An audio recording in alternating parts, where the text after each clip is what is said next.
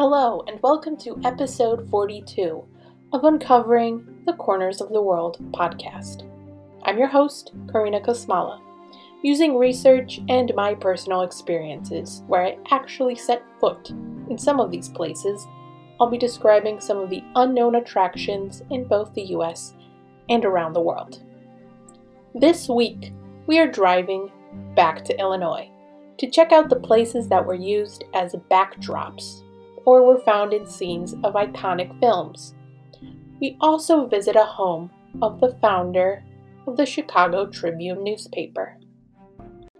The paint peels from the ceiling, the rusty bed frames sit in the dark cells, and in the center of one of the buildings are the words, "It's never too late to mend."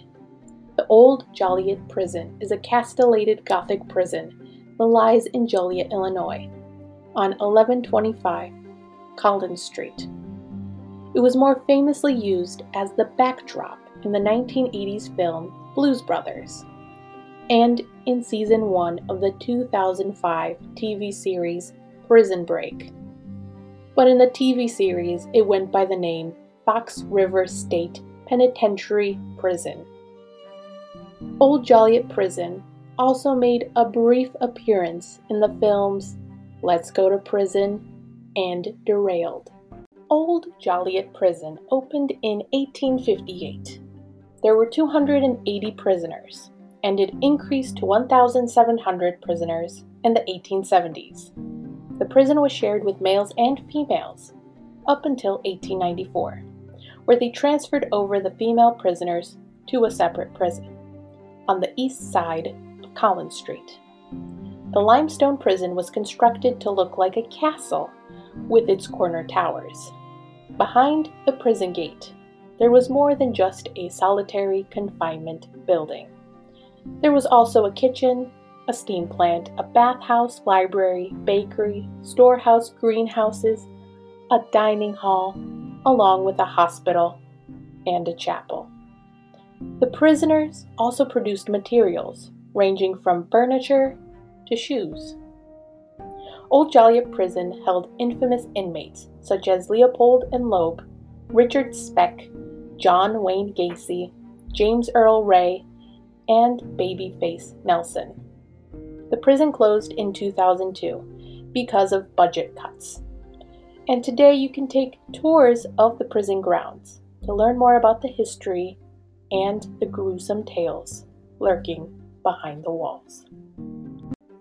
If you're like me, then you've seen the 1990 iconic film Home Alone and the 1992 film Home Alone 2: Lost in New York so many times you could probably recite every line by memory or know what will happen in each scene. Home Alone and Home Alone 2: Lost in New York are two films that could be considered a holiday classic. Home Alone starred Macaulay Culkin as Kevin McAllister, who was left accidentally alone at home while the rest of his family go on a Christmas trip to Paris. While Kevin's parents are realizing they left Kevin at home, Kevin, on the other hand, tries to protect his home from two burglars by setting up all kinds of homemade booby traps. Our next stop is to the home that was in the 1990 film Home Alone, where some people have asked the question, what exactly is Kevin's parents' job that they can afford that kind of house? Most of the film took place at the McAllisters' residence, and the home is located at 671 Lincoln Avenue in Winnetka, Illinois. This home was built in the 1920s, and it's built in a Gregorian style from the red bricks and covers 4,200 square feet. The home has 5 bedrooms and 3.5 bathrooms, along with a large kitchen, double garage, and a greenhouse. Not every scene in the film was filmed in the house. Only the scenes with the main staircase, basement, kitchen, attic, and first floor. The home belonged to the Abenstein family.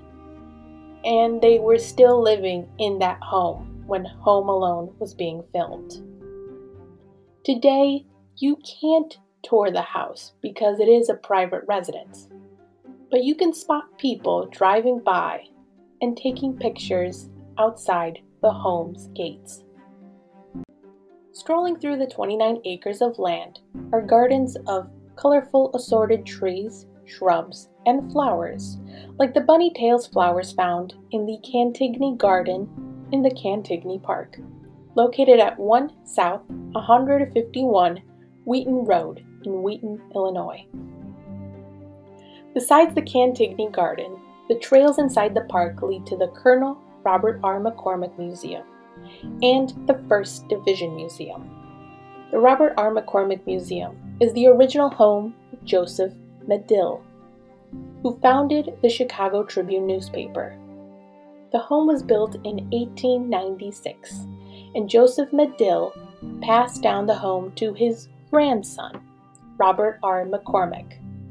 Robert R. McCormick was an editor and a publisher of the Chicago Tribune newspaper.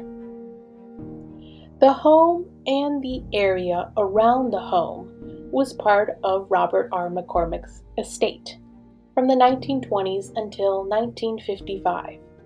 He wrote in his will that after his death, he wanted his estate to become a public place for education and recreation, thus creating Cantigny Park.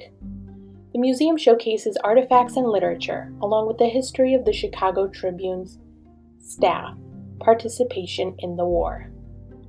Once you pass the Robert R. McCormick Museum, there is a garden of tanks, from the M1917 light tank, which was the first tank of the U.S. Army, to the M1 Abrams tank that was known for protecting its crew from the chemical, nuclear, and biological elements.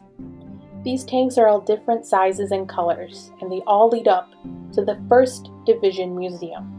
The 1st Division Museum exhibits the First World War from the point of view of the U.S. Army's 1st Infantry Division. Thank you for listening to this week's episode. To read more about the history of the old Joliet Prison, check out the official Joliet Prison website, along with the website sah-archipedia.org. Even though you can't visit the inside of the Home Alone house, you can check out the interior by reading the article The Real Life Home Alone House, Then and Now by Flavia Medroot to learn more. The Cantigny Park information can be found on the websites cantignypark.org and the 1st Division Museum at Cantigny Park. Have a great week.